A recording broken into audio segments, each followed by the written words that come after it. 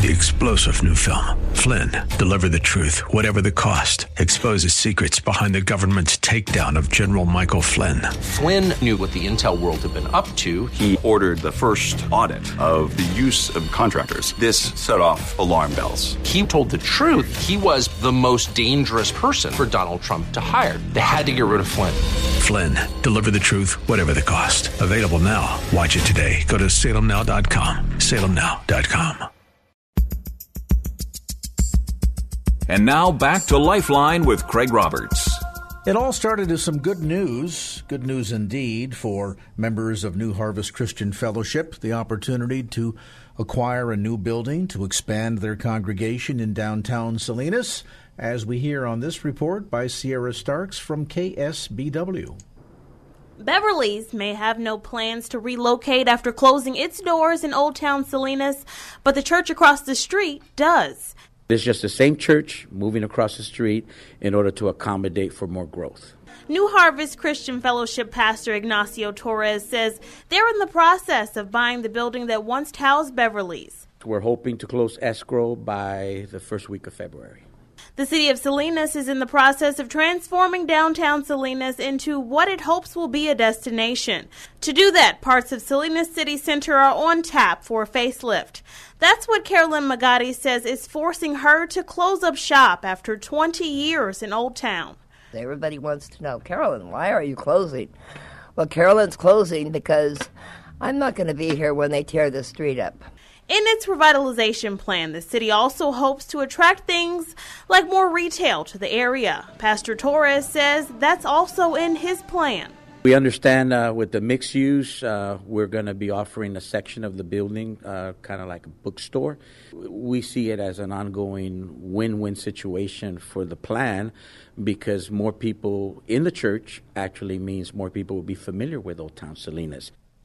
Sadly, though, apparently the city of Salinas doesn't share that viewpoint. Let's get some details now from constitutional lawyer, the founder and president of the Pacific Justice Institute, Brad Dacus. Counselor, this is once again one of those shocking stories where the city, apparently motivated almost entirely by greed and anti-Christian sentiment, I would imagine, is somehow going to deny a local church the ability to use their own building simply because it doesn't play a part in their plan. They want to make a lot of money, and they don't want a church in the middle of it. It's interesting how far we've come, because 50, 60 years ago, having a church in a downtown area within the center of a vibrant community used to be considered a wonderful thing. Oh, you're absolutely right. In fact, historically, churches would often become one of the center of town. So this is a definite move in the wrong direction. Salinas, unfortunately, has a history in the past of being hostile to churches in the downtown area. I know a number of years ago there was a case matter dealing with that, and the church decided just to move on. This church, though, didn't. This church, New Harvest Christian Fellowship, says this is where we want to minister. This is where we're called to be. They simply want to move across the street. They already have something on the lower level where they are right now. So it's just an attempt, I think, by the city to try to get them, make it more difficult for them to be interacting with people, make it more difficult for some people to be able to attend the services. But the real goal, without a doubt, is financial. They want business there. They want tax revenue. They want a property tax revenue. This church, if they don't get the city to cooperate, will have to pay a property tax over $11,000, which would be outrageous. And we at Pacific Justice, needless to say, have filed this lawsuit on behalf of this church and other churches wanting fair treatment pursuant to federal the law, the Arlupa statute. Now, for some listening, I'd say, well, the city, let's be honest here, guys, they're trying to revitalize many of these dying downtowns. And after all, who wants some massive megachurch coming in and taking over and overshadowing everything that goes on in a downtown business district? Well, let's add some facts to this conversation. The property that they have purchased, Beverly Fabrics, is a 1,400 square foot building. I mean, that is a drop in the bucket. I mean, this radio station has got almost 9,000 square feet. I mean, we're 5 times the size, and what do? We do a little radio here. So, what's surprising about all of this is the fact that the city has hunkered down here, and in fact, there was apparently a quote between a dialogue of a city official that informed the pastor that there was no way that they were going to approve the use as a church there, and essentially said that he was going to be facing a, quote, fierce battle that he could not win. Wow. Now, you love it when your city fathers say to a local pastor, game on, but that certainly seems to be the attitude here in Salinas. Yeah, and the pastor responded, making it clear that the city better be ready for a David and Goliath type of a fight. So, yeah, because they're very confident. We're very confident. They're in a very strong position. We at Pacific Justice Institute, as you know, Craig, we work hard to get things resolved, and we appeared before the city council, and we really tried to get this resolved. They wouldn't budge, so we had no choice but to file this lawsuit, and we're fairly confident that at the end we'll see true justice and have this church treated fairly and equally and not kept out. The idea that churches bring blight to communities, we've seen that argument before. We've seen it in San Leandro. We've seen it in Dixon, California. It doesn't, in the end, it doesn't work, and courts see right through it. And I think they will in this case. This is a church that's going to bring people into the downtown. They buy things just like everyone else, and there's really no real reasonable rational basis for the treatment that they're receiving. Well, and in that KSWB clip that we played there for you a moment ago, this is before the battle was enjoined, and you hear the pastor saying, we're going to be running a bookstore here too, so there's going to be activity, people coming in and out. It's not like we're just going to set this thing here. It's going to sit and look like a vacant building.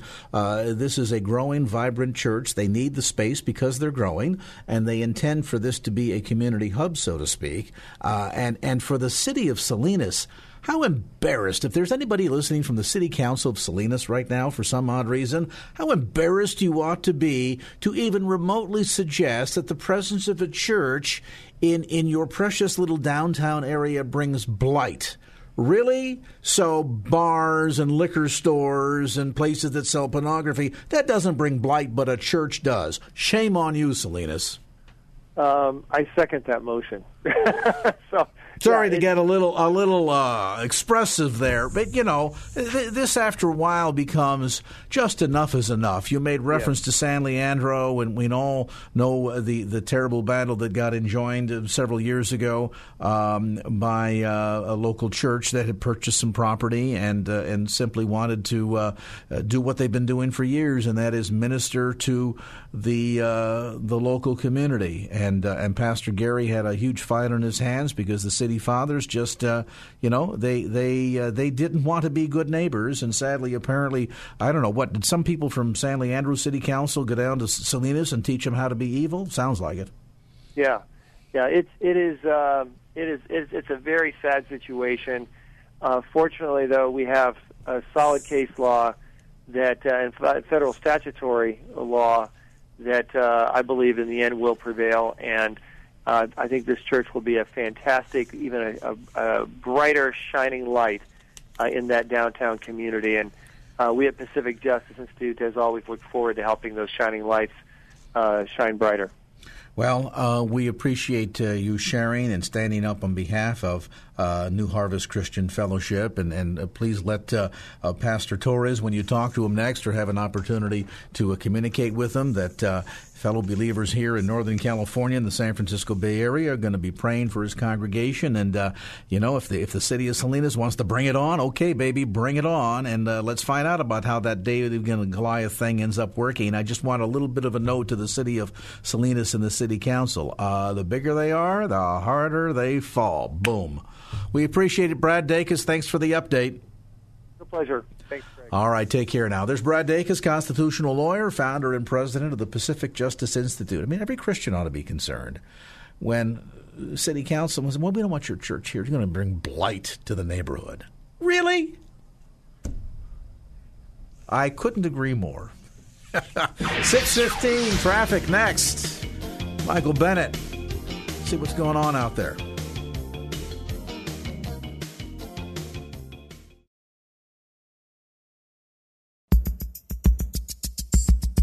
And now back to Lifeline with Craig Roberts. You know, you've been kind of fascinated at the wild success of the work of J.K. Rowling, who, talk about just everything that she did touching and becoming gold. From the wildly popular series of books, Harry Potter, to the films, and of course products and all of that. It become a multi-billion-dollar cottage industry for her, and she never works another day or writes another word in her life. She will be set for many lifetimes to come.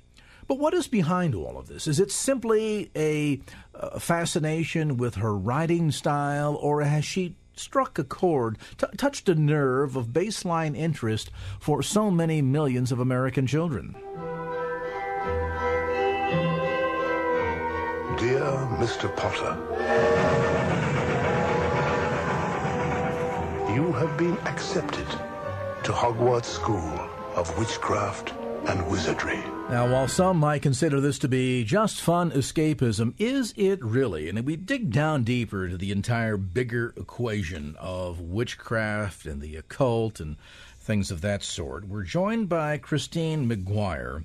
She's the author of a new bestseller called Escaping the Cauldron, Exposing Occult Influences in Everyday Life. And Christine, thanks so much for taking time to be with us tonight.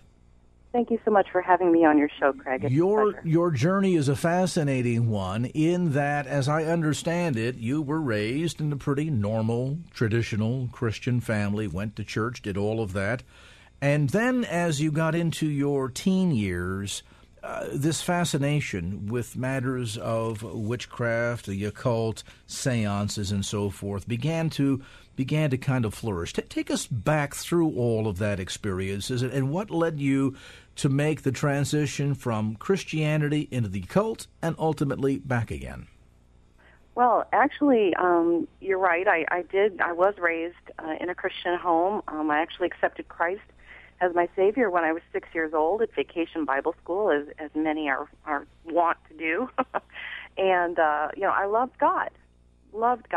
But my interest and fascination with things like ghosts and witches and witchcraft actually started at a very young age through playing games, not necessarily the Ouija board, but levitation games. Like, for instance, one's called Light as a Feather, Stiff as a Board, or conjuring games called Mary Worth, where you try to conjure a spirit in the mirror by saying its name 3 times. Those kind of interests in games. My friends and I, we would pretend to be fortune tellers and read palms and things like that. And so even as I was learning about God and loving God, I was also just drawn and attracted through television programs, books that I read, and games that I played with my friends throughout most of my childhood. It was actually not until I was a teenager that I realized, well, maybe I shouldn't be doing this. Because it was the first time I had ever read the Bible on my own, because up until then, nobody really said anything to me about it. I think they just thought it was children's games and harmless. And so I really tried to put that on the back burner and not pay attention to it anymore, and really tried to serve God. I got married, I had children, but it wasn't until I was actually in my 30s, and my husband and I were going through some difficult times in our marriage. And I was really starting to get frustrated and angry with God because I had gone from having a relationship with Christ to having just this very legalistic religion of Christianity. And it became all about rules. And I never seemed to be able to do anything right. And I really felt like God was judging me because our life wasn't easy. And I had been told, well, if you're following all the rules, then God's going to bless you and everything's great. And that wasn't happening. So in, I guess it was 1999, I was just so angry with God that I decided I was going to start looking elsewhere for my outlet for mysticism and occultism. And I had heard about a religion called Wicca back in 1995. And in 1999, I decided to jump in feet first ignore my background, ignore my upbringing as a Christian, and explore goddess worship through Wicca. You know, what's fascinating about your story, early on, it begins with a, quite frankly, unbiblical perspective on Christianity. All of the relationship completely vacuumed out of it. It seems like simply work-based. And, obviously, if you're not doing a perfect job in your works or there are failures in your life, God is withdrawing his hand of blessing, and all of a sudden you're losing all the benefits, et cetera, et cetera. And obviously that's an extremely distorted viewpoint on Christianity, though a popular one that I think has kind of been fed into by the likes of Word of Faith movement, things of this sort. But it begins then largely with some false understanding about what Christianity really is, and it seems to then, in your life, Christine, kind of opened the gateway in some arenas that I think are natural to be curious about. I mean, I have to confess from time to time, if I'm aimlessly pointing the remote control at the television set on a Saturday afternoon, might happen across a paranormal program on the pursuit of apparitions or something, and, for a nanosecond or two, you're wondering whether or not the device they're holding will actually find a ghost, or is it just a bunch of, props and hardware. But at the end of the day, I think there's a degree to which that there's kind of a natural curiosity of the quote-unquote unknown, but you kind of ultimately stepped over a line here then. Absolutely, absolutely. And once I had crossed that line, I started with Wicca and goddess worship and moved then into what's called traditional witchcraft, and then into psychic development, eventually into ghost hunting. The more you tip into that curiosity, the more you're pulled in. And so it's kind of like a vortex. It draws you in deeper. Yeah. Absolutely, absolutely. And, of course, all of the beliefs that I had growing up, because I actually, this strange movement into this legalistic religion really didn't happen until I was an adult. I wasn't raised to believe these things about the Lord. I wasn't raised to believe these things about Christian faith.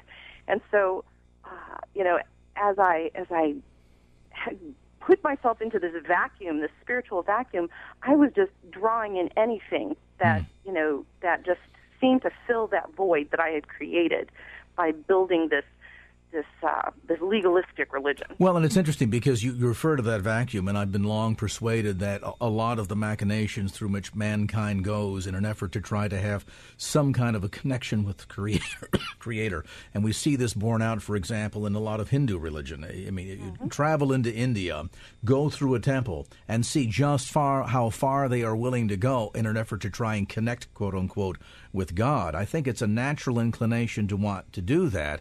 What's unnatural is some of the paths by which we head down in an effort to try and do all of that, sort of to find spiritual satisfaction in one's life, but looking for it in all the wrong places, which is, it sounds like, ultimately what led you down your 8-year journey into the occult.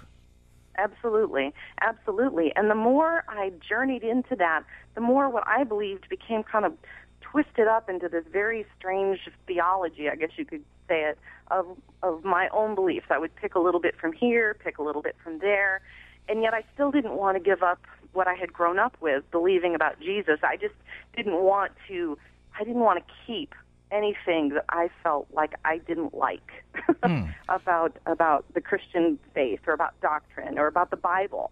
I would pick and choose what I liked from the Bible and discard the rest. And we see a lot of that happening in the church today. Oh, absolutely. On either end of the spectrum, to be sure. If you've just joined our Cult Influences in Everyday Life, and as much as we continue to hear her journey, we'll also talk a bit about influences we're seeing in modern-day culture. I've already kind of unleashed the gargantuan question of Harry Potter, J.K. Rowling's writings, and whether or not that's simply good, innocent, distractive fun for children, or is there something more behind all of that, too? Tell you what we'll do. Let's take a brief time out here.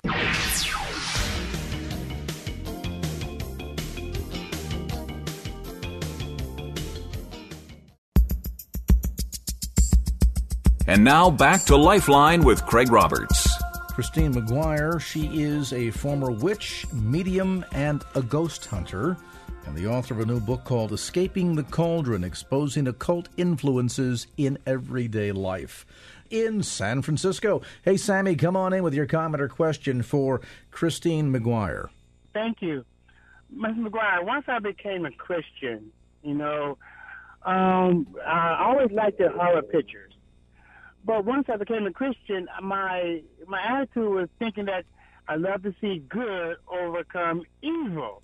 I was fascinated throughout God. When God came into my life, He just changed me from dark.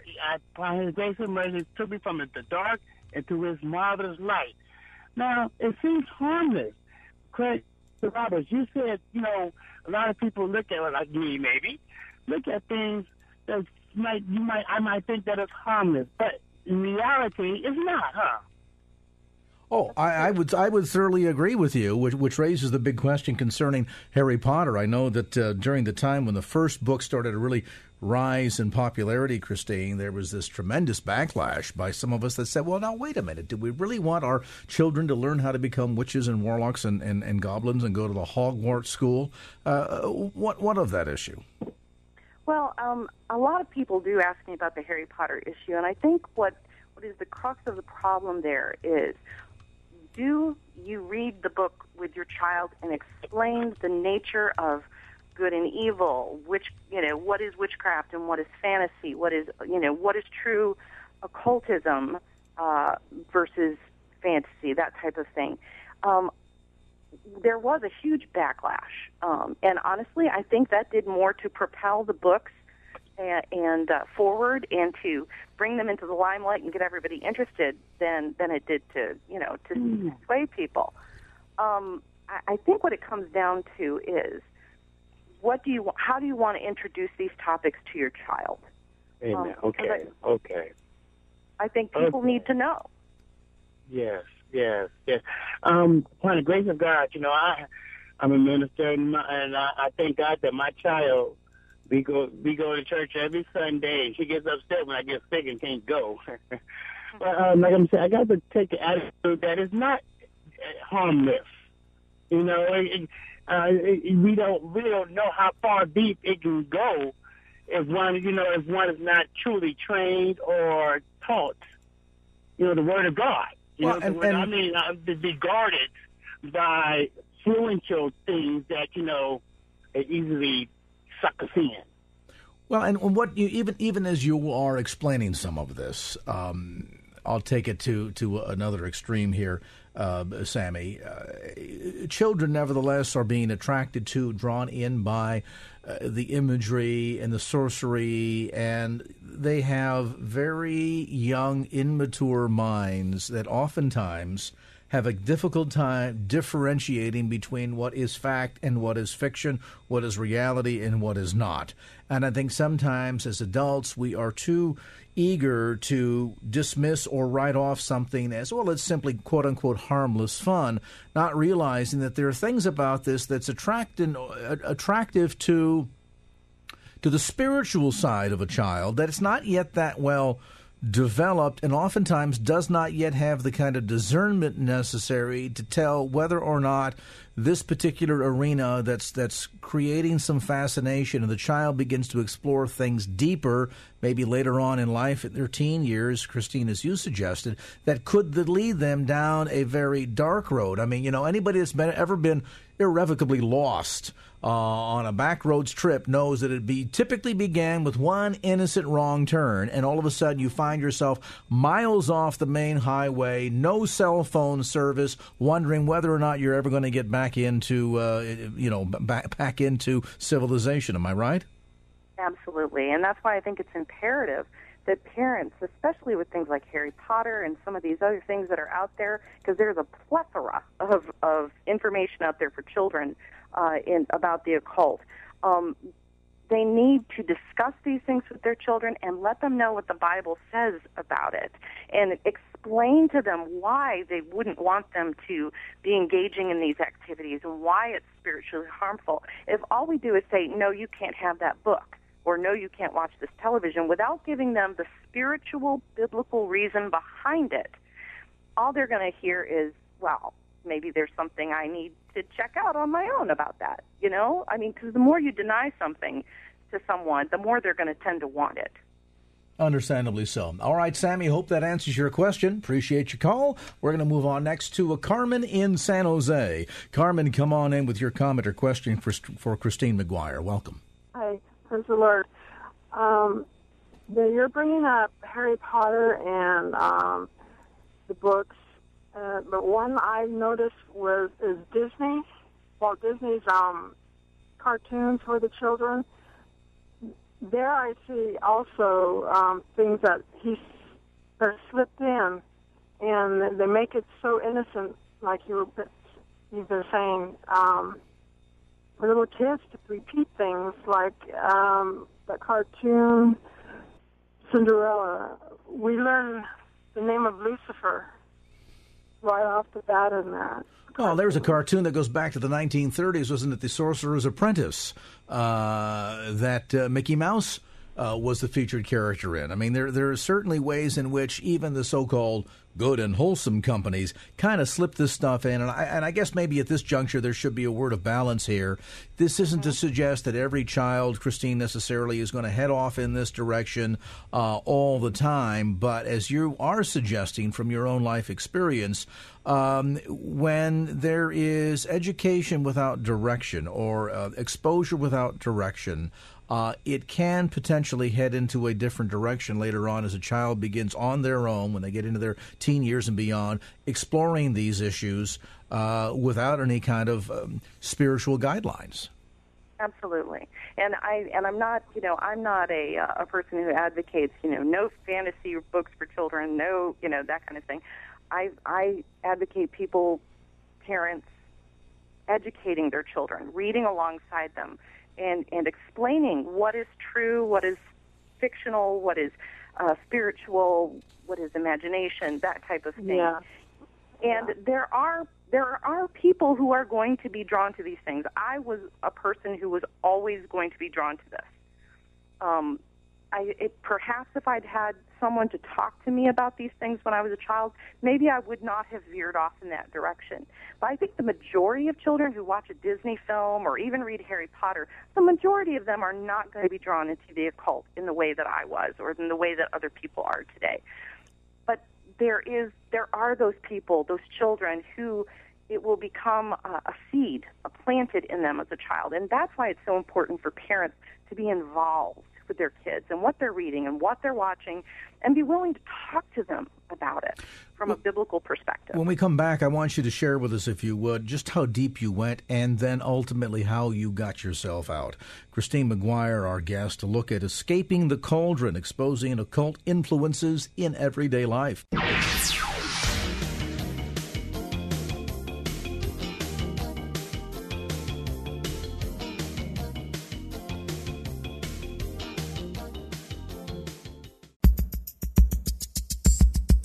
And now back to Lifeline with Craig Roberts. Back to our conversation tonight. Christine McGuire, my guest, a look at escaping the cauldron, exposing occult influences in everyday life. Tell us, as you headed down this road, Christine, just how deep did you eventually get? Oh, it was my life. I completely immersed myself in witchcraft, in being a medium, and eventually a ghost hunter. Everything was viewed through this lens. I even got to a point for the last couple of years where I called myself a Christian witch because I didn't want to give up my Jesus from childhood. So I created my own Trinity of Holy Father, Mother, and Son. But the Son, Jesus, was an example of how we could interact with God. And I had 5 spirit guides that I went to, and God was really just kind of out there approving of everything that I did, kind of thing. So it was totally my life, and I was completely comfortable and happy. I thought this was the answer I had been looking for. But the way God is, He, the Holy Spirit just never gives up on those who He is calling to Himself, drawing back to Himself. And so one day He just whacked me upside the head with the truth, and I had to make a decision. And ultimately, I made the right decision of renouncing everything I had done as a witch, a medium, a ghost hunter, everything I was involved in, and rededicated my life to Christ and have not looked back since. How did your friends in all of that? Clearly there must have been friends and associates that you had involved in Wicca. How did they respond when suddenly you weren't showing up at the, whatever you have, weekly meetings? I don't know quite what they are. How did they respond? Yeah, I was never involved in a coven. I was what's called a solitary witch. But I did have friends who were witches and Wiccans. I did have friends who, were ghost hunters. I had a ghost hunting team that I worked with, and mediums who were friends. Most of them were very loving, and we're like, we're glad for you. You found your way. Just don't try to, foist your beliefs on us, kind of thing, And so we had this mutual, parting of the ways. Essentially, we're still, friends. I still, keep in contact with them through things like Facebook, but they most of them were very understanding. There were a few people who were just like, "What, are you crazy?" kind of thing. But most of them were really very live and let live.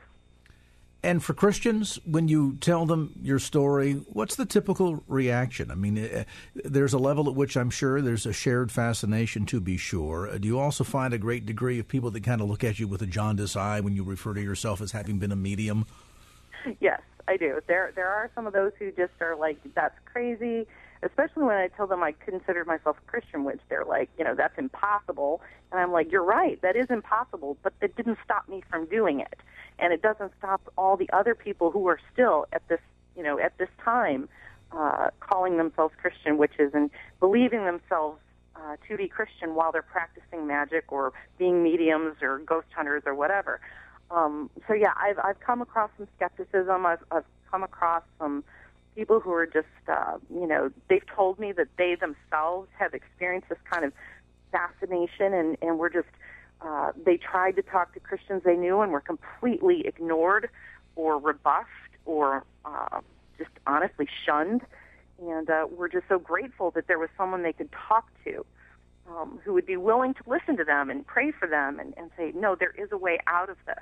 And I think that's the thing that has me the most passionate about sharing this testimony, is that the church for so long, when it comes to the occult, has just kind of either ignored it or just poo-pooed it and thought, oh, that's just silliness. Or burned them at the stake. or burned them at the stake. Yes. And there's still some of that going on today, metaphorically speaking.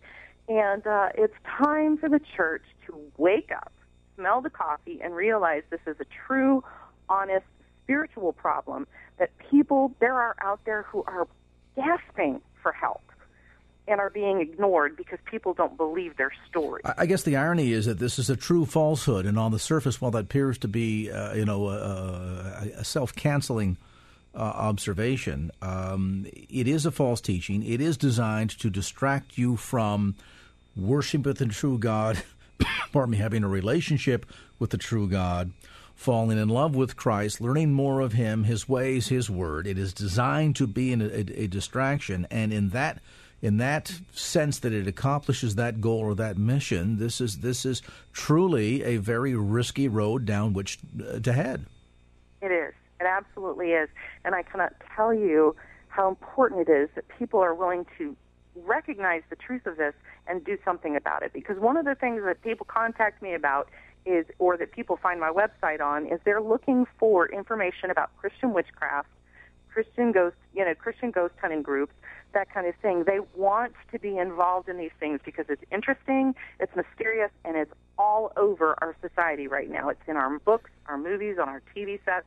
They want in on it, but they don't know what the Bible says about it, and very few people are willing to talk to them about the truth that God does not want us to go down that road. And again, it comes down to the fact that it becomes singularly a distraction from the truth, and along with that can spiral into some very ugly things. I mean, you suggest of kind of being on the saner side of all of this. My word, not yours. But at the end of the day, as we've suggested, there is a slippery slope that is inherent to much of this, and suddenly, it suddenly goes from a fascination with the paranormal and pursuit of, Bigfoot, UFOs, ghosts, whatever the case might be, and then you get deeper and deeper and deeper in, and before you know it, you get sucked into this vortex that can lead to more dangerous things. Absolutely, absolutely, and I think that people need to understand that truth and just not even go there. Just turn the other way. Is it helpful, too, to keep in mind here, Christine, that we serve a jealous God, that he's not going to have multiple gods or other gods before him? I mean, I think the ways in which people get involved in, for example, the Earth movement today has a subset that gets into, paganism and certainly Gaia and worship of the Earth and things of this sort. All of that, again, setting itself up in contrast against the knowledge of the one true God. Absolutely. God wants us to worship him and him alone, and our devotion is to him and him alone, not these other things. We are meant to worship the Creator, not the creation.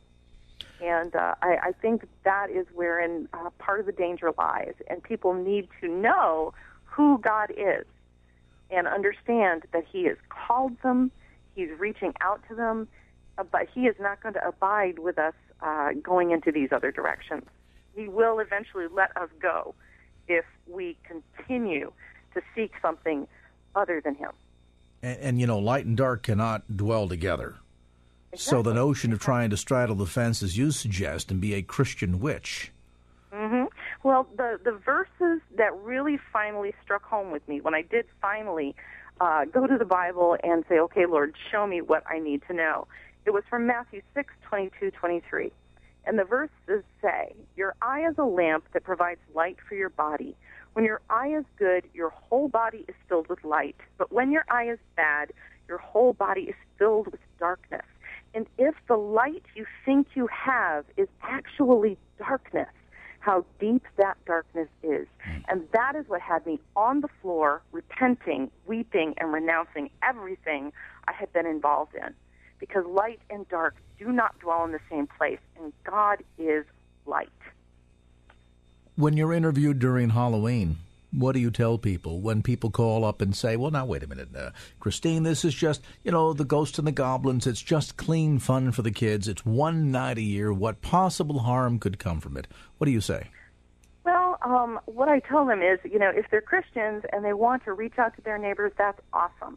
But what they also have to realize is that it is a powerful night, that there are witches and occultists and ghost hunters and people out there who are seeking to connect the spirit realm, because traditionally it is believed that is one of the most powerful nights for spirit communication. So while you may not be taking it seriously, somebody is.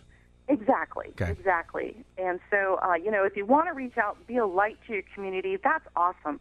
But make sure people know that's what you're doing, that you're not just parodying what you're seeing going on around you. Well, at the end of the day, it's kind of akin to saying, well, look, this game of Russian roulette, we only used one bullet. What harm could come of it?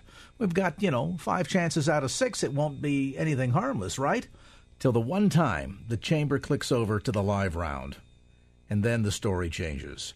Christine McGuire, we're pleased to hear that your story changed from a venture from light into darkness and back into the light again. A fascinating, page-turning book, one I think that will be worthwhile for every parent out there and just anybody who generally wants to understand the danger of the dark side. A look at escaping the cauldron, exposing occult influences in everyday life. Its author, our guest on this segment of Lifeline, Christine McGuire. And the book, of course, is published by Charisma House and available at bookstores throughout the Bay Area, as well as the usual suspects, including Amazon.com. Well, that's going to do it for this edition of Lifeline. Thanks so much for being with us. And if there was anything you heard on today's show that you'd like to hear again or share with a friend, grab a copy of the Lifeline podcast. Simply log on to KFAX.com. That's KFAX.com for the Lifeline podcast. Our producer is Wanda Sanchez. I'm Craig Roberts. Till next time round, remember, just don't keep the faith. Get out there and share it and make it a great evening. So long. Opinions expressed in the preceding program do not necessarily represent the views of the ownership, staff, or management of KFAX. Copyright Salem Communications, all rights reserved.